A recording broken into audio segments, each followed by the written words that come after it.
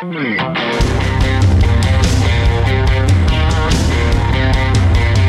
to ContenderCast, a leadership conversation centered on shining a light on bright ideas. And now here's your host, Justin Hahnemann.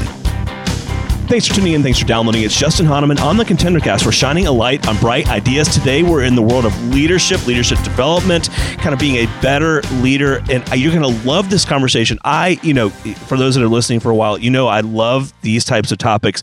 Today, we're talking blind spots, and it's such a cool idea. And on the podcast today is Rich Behrens. Rich, it's so great to have you on the podcast. Justin, thanks for having me. I'm excited to be with you. Dude, I could not wait to talk about your new book. And before we get to the book, though, what I thought would be cool is to talk about your business and kind of how you got into this space overall. And then let's jump into your new book. What are your blind spots? Conquering the 5 misconceptions that hold leaders back. So let's start with, how did you even get into this space, and talk about your company a bit? Yeah, absolutely. I think it does provide some good context. We started this thing a while ago, and we were actually futurists, right? So we were the folks who, we live in a world where there's way too much information for all of us to process. And so we were working with executive teams, right? And we would sort of summarize for them the most essential things that they need to understand to make the best strategic decisions, right? And that work got us invited to a lot of the strategy offsites where they said, hey, you're sitting on all this great information. Come here, help us facilitate, help us get more clear on our strategy. And so we did that. And, the way that normally works, for any of us who've sort of been on strategic offsites retreats, it's like people lock themselves away. Sometimes wineries, golf courses, right, clubs, wherever that stuff happens, right? And we would do lots of work, sometimes days, sometimes over a couple of weeks, and in the end, it would end up in some form of PowerPoint presentation deck that was, anywhere between 50 and 324 pages of lots of brilliant thinking, which would then toast our collective brilliance right, with those folks. Boy, aren't we all really smart? And then when we would check back in 3 or 6 months later on what happened to our great brilliant thinking, we sort of got that's a good question. Whatever happened to that? Stuck somewhere. Yep. Whatever happened to that, right? And so there was this whole frustration where there's so much great thinking, but it's ultimately the execution is not about the brightest few, but about the greatest many, and then really embracing it. So we had a real dissatisfaction with the status quo on how strategy was processed, what leaders were doing with it, how they're engaging the organization. And then we saw the result of it, and we said, hey, wait, and the other thing we're seeing is 70% of people in organizations are not connected to their business, or somewhere indifferent, sort of punch in and punch out, and it's a huge waste of productivity. Plus, it's also the place where we spend most of our time. Like, nobody wants to be at it. That's just not good enough. That's not right. And there's an opportunity in that. So as entrepreneurs, we're like, wait a second, stop the strategy stuff. We're going to go in the activation of strategy and engaging people and what leaders need to do and what companies need to do. And so we started doing lots of research on creative methods, systems thinking, and all kinds of cool stuff. That was really then the birth for our business to just find a better way. And that's what we're still doing to this day. And we love doing it. Yeah. So for those who don't know Rich is the CEO and president of Root. And I describe you as kind of a creative consulting firm, but focused on this whole idea of, strategy and organizational behavior. You know what I mean? Like the things around leading an organization. And I think that's a great setup for this new book. And it's got to be a fun space to be in, because there's so much need for it on businesses large and small. Absolutely, and really the reason why we sat down and wrote the book a year or so ago was we've been with so many clients, right? And over the last 20 years, kind of in battle, so to speak, with some of the best around the globe, and time again, we saw some things that leaders were doing with the best of intentions. We went, man, you're kidding, right? Right. That's not the best way to do it. Not that we have all the answers, but we've been able to take a lot of notes. And so we said, hey, let's capture those most common elements, right? Where we see leaders, once again, wanting to do the right thing, but really not necessarily doing the right thing. And if we can, we can help by sharing our experiences, then that's an exciting thing to do. Yeah. So the book, What Are Your Blind Spots? Conquering the 5 Misconceptions That Hold Leaders Back. So first of all, this whole idea of blind spots, I love this idea. And My guess, though, would be if I went back into the office where I work in my day job and said to my team or others in the organization, what do you think are your blind spots? I don't know that they would necessarily be able to define them right off the bat or define them correctly. So talk about what you mean by blind spots and how it applies to a leader. No, you're spot on, and no pun intended. I mean, they're called blind spots for a reason, right? It's like right. They're sort of hard to see. They're hard to see yourself, and they're sometimes hard to see for others. And one of the reasons is that there are in many ways norms of thinking around certain items, right? And maybe even before I would talk about leadership, and we were trying to draw a parallel on where in sort of non-leadership issues that kind of make the point, right? And maybe to just do that for a second, as you think of society and our norms sort of evolve over time, right? And there's things that we thought were perfectly normal in the past that we now go, you've got to be kidding me, right? And so for example, and we talk about some of this in the book, but you go 100 years ago and you could buy cocaine cough drops for your kids, right? And that was perfectly normal, right? And now you go, you got to be kidding, right? That's I don't know if that was brilliant or what, but anyhow, that you can't do anymore. 50 years ago, you look at cigarettes, right? And you had doctors and dentists recommending them. You had the who is who in Hollywood smoking them because it was the cool thing to do. And you look at that now and you go, well, that's really sort of not cool and undesirable and sort of stupid given the health benefits, right? Or you go back 25 or 30 years ago, and there's literally advertisements all over the place for carbonated soft drinks for your toddlers, right? Because they're going to drink their milk more and their baby food if you put in a lot of, Sprite type or cola type substances because it makes things sweeter, right? And you look at that now and you go, you got to be kidding, right? And absolutely. But it's not that we weren't particularly smart, but we weren't enlightened on the subject. We had a different perspective, right? And there's lots of those. We could, if we had a live audience, we'd say, can you think of other blind spots? And people have all kinds of things that we now sort of have a more enlightened view that back then we didn't think were all that, we're actually the perfectly normal thing to do. And we do the same in leadership, right? And there's things, and this is why they're so hard to spot. To your point, it's because in our time today, we don't even see necessarily how wrong or flawed our thinking is, right? Because it's a set of beliefs and experiences preclude us from having kind of the most enlightened view on how to really lead people effectively. So the same issue that we have in normal life, we have in leadership. And in many ways, a lot of our sort of core beliefs of leadership are still grounded in, to some degree, the industrial age a little bit, right? Versus kind of the economy that we live in today. Wow. That's fascinating. And it's something that, any introspective person that's either managing a team, leading a team, in any type of role, it's important. So I think it would be really cool to dive into, though, this 5 misconceptions that hold leaders back. Because, right, if you're going to be a better leader, understand your blind spots and understand the things that could be holding me back. So let's talk through those. Yeah, let's absolutely do it. Yeah, anyone particularly want to start with, or should you just pick any one of them? Let's go in order. Let's do it in order. That would be great. Perfect. Let's go in order. So let's start with purpose. So the first one is on purpose, right? And purpose has kind of funny because it's kind of been the hot thing. Right. What's my why? It's kind of like, what's my why? What's my why? Exactly. Whether it's Simon Sinek and HBR, exactly. It's sort of all over the place. Yep. And everybody talks about purpose, and that's a good thing, right? It's like, why do we exist? The blind spot we see, though, is that what we see in organizations a lot is purpose matters, but in the end, we don't really believe it drives our numbers, right? So meaning purpose is now the sort of this important why thing, and we want to have it, but we really don't believe it's a core driver of our business operations, right? And we were even with one client, he was getting all into the purpose thing, and hey, let's work with us on it. And this is sort of a legacy piece. I think this is really important for the organization.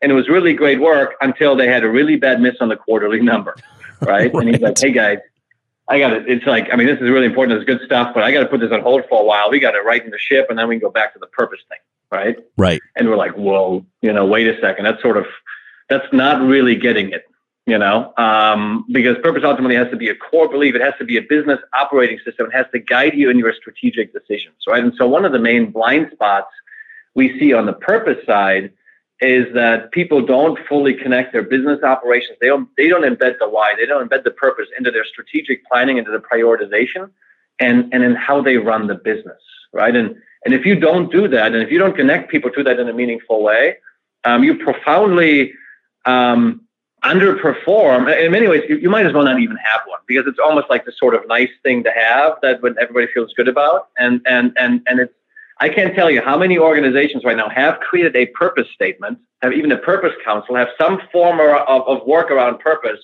but really haven't fundamentally challenged their business operations on how to be more purpose driven. Sure. Right. And infuse that into their business processes. And that's, it's a real flaw, to be honest. And some of them do it consciously, but a lot of them do it subconsciously. They sort of have created the purpose, they put the check mark by it, and they go, okay, well, we got this now. Right. We've printed it, we put it on the wall, we gave everyone a little card to put in their wallet. But then if you go ask everyone, right, and then you ask everybody, what do you think is our purpose? Some wouldn't even know it. Some might know parts of it. It doesn't connect. And I think that's a big problem in a lot of organizations today. Well, we got a stat there that from some research that 90% of employees said that the company understood the importance of purpose, because it is such a hot topic. And I think people do embrace it. And by the way, millennials now expect it, right? I think companies are moving on it because the next generation, they're kind of authentically looking, do you mean what you say as an organization? Right. And so, no question. So that's why organizations are going there. But less than 50% of employees think that the company was run in a purpose-driven way, right? And that's the gap we're going at. It's one thing to say it. It's another one to be run in a purpose-driven way. I love that one. All right. Number 2, story. Number 2, story. So the essence like of being story a good is storyteller? Is this like being a good storyteller, or? Well, it's the essence of the blind spot is that many leaders believe that they have a compelling story to tell that their people care about. Interesting. So the gap between reality and expectation. Got it. And what's even more interesting is that most businesses really actually have a pretty compelling story, right? If you look at the technology change and the competition and what's going on, I mean, there's a lot of drama in business, better than most television shows, right? But then once we get into the story of that and we start putting that into slides and do whatever else with it, we have an unbelievable talent as leaders and as organizations to make the compelling dull and uninteresting. Oh, right? Interesting. And I mean, just look at the average PowerPoint. Right? There's a reason. I've got a couple of kids, but there's a reason we don't take slide decks to our kids at night to tell them bedtime stories. Right? I will say I like making good PowerPoint slides, but most people are not the best at it. Not that there can't be good PowerPoint slides, but there is kind of a limit on it. But no question. So leaders underestimate or don't appreciate the importance of story or what it takes to be good at it, right? And there's a couple of different components. The one is just the quality of the story itself, and we just mentioned that a little bit, right? The second, and this is, I think, for anybody, if you have a team, right? If you have a team, it can be 2, 3, 5 people, 10 people, 1,000 people, right? So one is, what's the quality of your story? The second is then, and this is where we see leaders really falling down. If you think about it, what's the shared meaning around the story, right? And by shared meaning is, do we have a common understanding versus just common words, right? One little exercise I'll run with folks is I'll tell them like a word, like that can have different interpretations. So if I say the word bear, right? Justin, I say, hey, what's the visual image that comes to mind, right? And if there was like 10 of us on the call, then one might say, oh, I see a grizzly bear. And then somebody else might say, I see a polar bear. And then they say, actually, no, I thought it was bear aspirin. And somebody else, I thought it was the Chicago Bears, right? And so that's just one word with all kinds of different ideas and imagery that comes into people's heads. And what I'll then say is, now let's look at your average slide deck or your story, and you talk about customer service, innovation, process improvement. We're going to have as many different pictures in our head as we have words on the particular slide, and we all act based on that imagery in our head. So if we don't have true shared meaning around our story, it's going to fail. You're going to have way too many different versions of interpretation, right? And so you need the clarity of the story. You need some shared meaning. And then ultimately, once you have that, you got to be really good at telling the story. No question. And there's a lot of companies today focused on that whole thing around being a good storyteller, right? That is another trend I would say is out there right now. Correct. It's a big one. And it's really, I think we've seen that really kind of taking on the last 12 to 18 months. It really seems to, I think people are starting to recognize the importance of it. And now it's really understanding what it means to be, as a leader, great at clarifying and inspiring story within your team. Yeah. So clarify the why, clarify your purpose, be a good storyteller to be able to convey that to your team and instill trust. How about number 3? Oh, I jumped to trust, but number 3, engagement.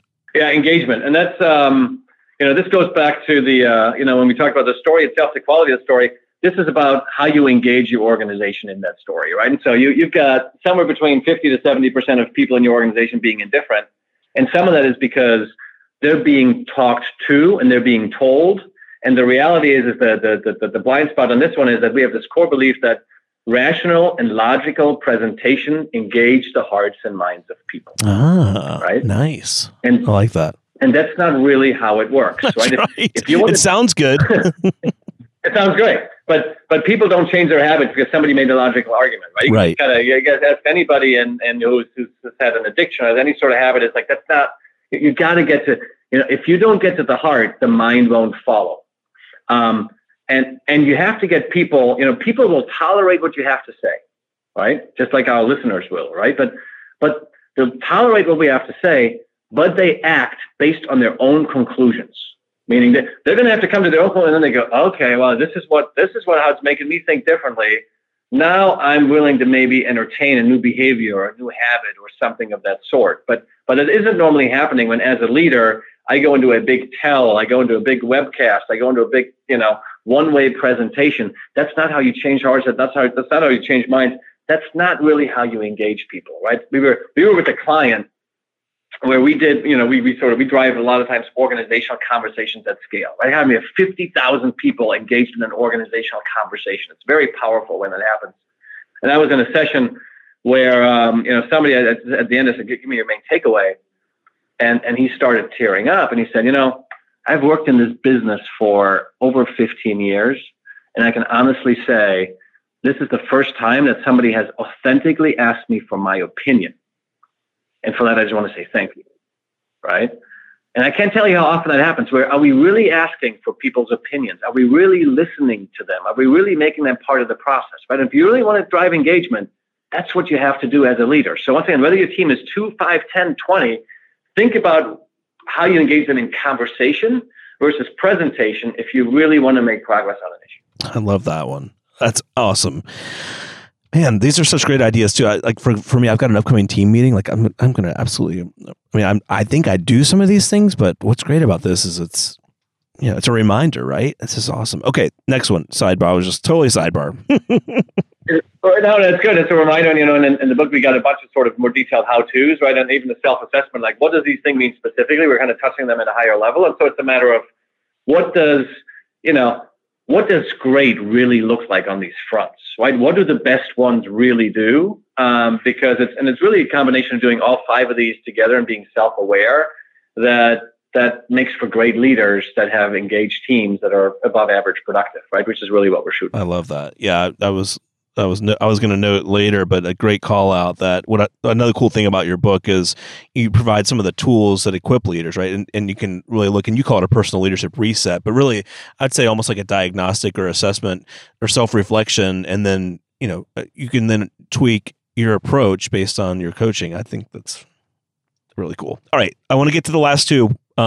Trust. I mentioned trust briefly, but talk about the blind spot associated with trust. Yeah, this is an interesting one, and this is where I think often people. This is probably one of the bigger blind spots where people will say, "No, we trust our people, right? We really trust them to do the right thing." You talk to almost any leader, and then you say, "Okay, let me take a look at your business operations and how you guys are run." And what you find is that just about everything they put in place actually says you don't really trust your people, right? In terms of policies, procedures, everything else. And so the blind spot is, ultimately, people will not do the right thing unless you tell them what to do and hold them accountable to it, right? And I can't tell you how many large organizations, there are so many processes, between HR, between legal, between finance, between whoever else is in charge of process excellence. They've put so many things in place, all to make sure that somebody doesn't screw up, that you've taken away essentially the freedom of letting people be their best selves and do the best work for your company. Now the lines are obviously different depending on the industry you're in and what you do, right? If you work for a nuclear power plant, the degrees of freedom have to be a lot less, right? If you work in the restaurant, there's food safety things that you can't mess around with. But then there's other things where you got to give a lot of freedom. And one of the frameworks, one of the things we talk about in the book is companies are not clear on the hard lines, guidelines, and no lines for their employees on what they need to be doing. Meaning the hard lines is these are the non-negotiables. We all need to do them the same way because there's a greater good attached, and whether it's food safety, whatever else that is, all the way to the no lines, which is, hey, here, we're not going to tell you what to do. We trust you to do the best version of yourself, and hopefully we've given you the right training. If not, you're the right person that we hired to do extraordinary things. Because if you don't do that, you will never get extraordinary. If you maximize process and procedure, you will get the great ordinary, right? And that's what we're kind of going after, right? That's what we want to do, and that's what we got to try and create. But it's difficult for companies, right? It's in the simplest way. Think about this as a roundabout and an intersection, right? An intersection is all about control and rules, right? And when something goes wrong, you pretty much know exactly whose fault it was. But the amount of traffic that it can process, it's a lot slower and it's a lot less efficient than a roundabout. It runs a lot smoother, but a roundabout is built on essentially on trust and collaboration, right? You have very few rules, and then you self-organize, right? And it's a lot that's more. That's a great analogy. You run the numbers. That is a great analogy. The question for your team, right, or for your business is, are you really operating like a roundabout, meaning some basic rules, then you trust their judgment, or like an intersection? And most leaders will tell us, oh no, we run like a roundabout. And then we really dig into it, and they really run like an intersection. And it's just really good to get clear on that and define for your organization and for your folks, for your team, what that looks like and what you want that to be. Great story, by the way. UPS, somebody was telling me, I was giving a speech last week, and somebody was saying, hey, UPS does that really well. You know, when they drive around in the truck, when they're in the truck, right. It is complete. It is hard lines, you know, when they deliver, because it's about driver safety. It's about, safety on the roads. Everything is defined to the absolute T, right? When they open the door and their foot hits the ground, it goes essentially to no lines and guidelines, meaning now do what you do best to please the customer. And we're not going to over-prescribe that. I love that. That's a great analogy. I hope everyone's taking notes. Because I am. So let's hit the last one. And this one is all about truth. Talk about the blind spot of truth. Yes, and that is that leaders believe that their people feel safe telling them what they really think and feel, right? And a lot of times that's simply not the case, right? So maybe sort of the most poignant story on this, we were with a client, and they said, okay, hey, we got to create more of a truth-telling culture. People are holding stuff back. We got to just get better at all of this. And we got 120 leaders coming together. Can you facilitate a session and a conversation? We're like, sure, we can do that. Let us do some interviews and kind of figure out what's going on in the organization. Make a long story short, we did all that. We kind of, we sort of create great sort of visual representations of the truth sometimes. They create powerful conversations. We were doing that in the moment, and people were high-fiving. It's like, we've never had conversations like this. We're finally talking about the real thing, sort of a thing. And some of that truth was critical of the strategy, right, that people were struggling with. And so head of strategy sees it. The CEO hadn't been involved yet to this point, runs over to the CEO, complains, what is going on here? And ultimately things blow up a little bit, and we got summoned the next day, right?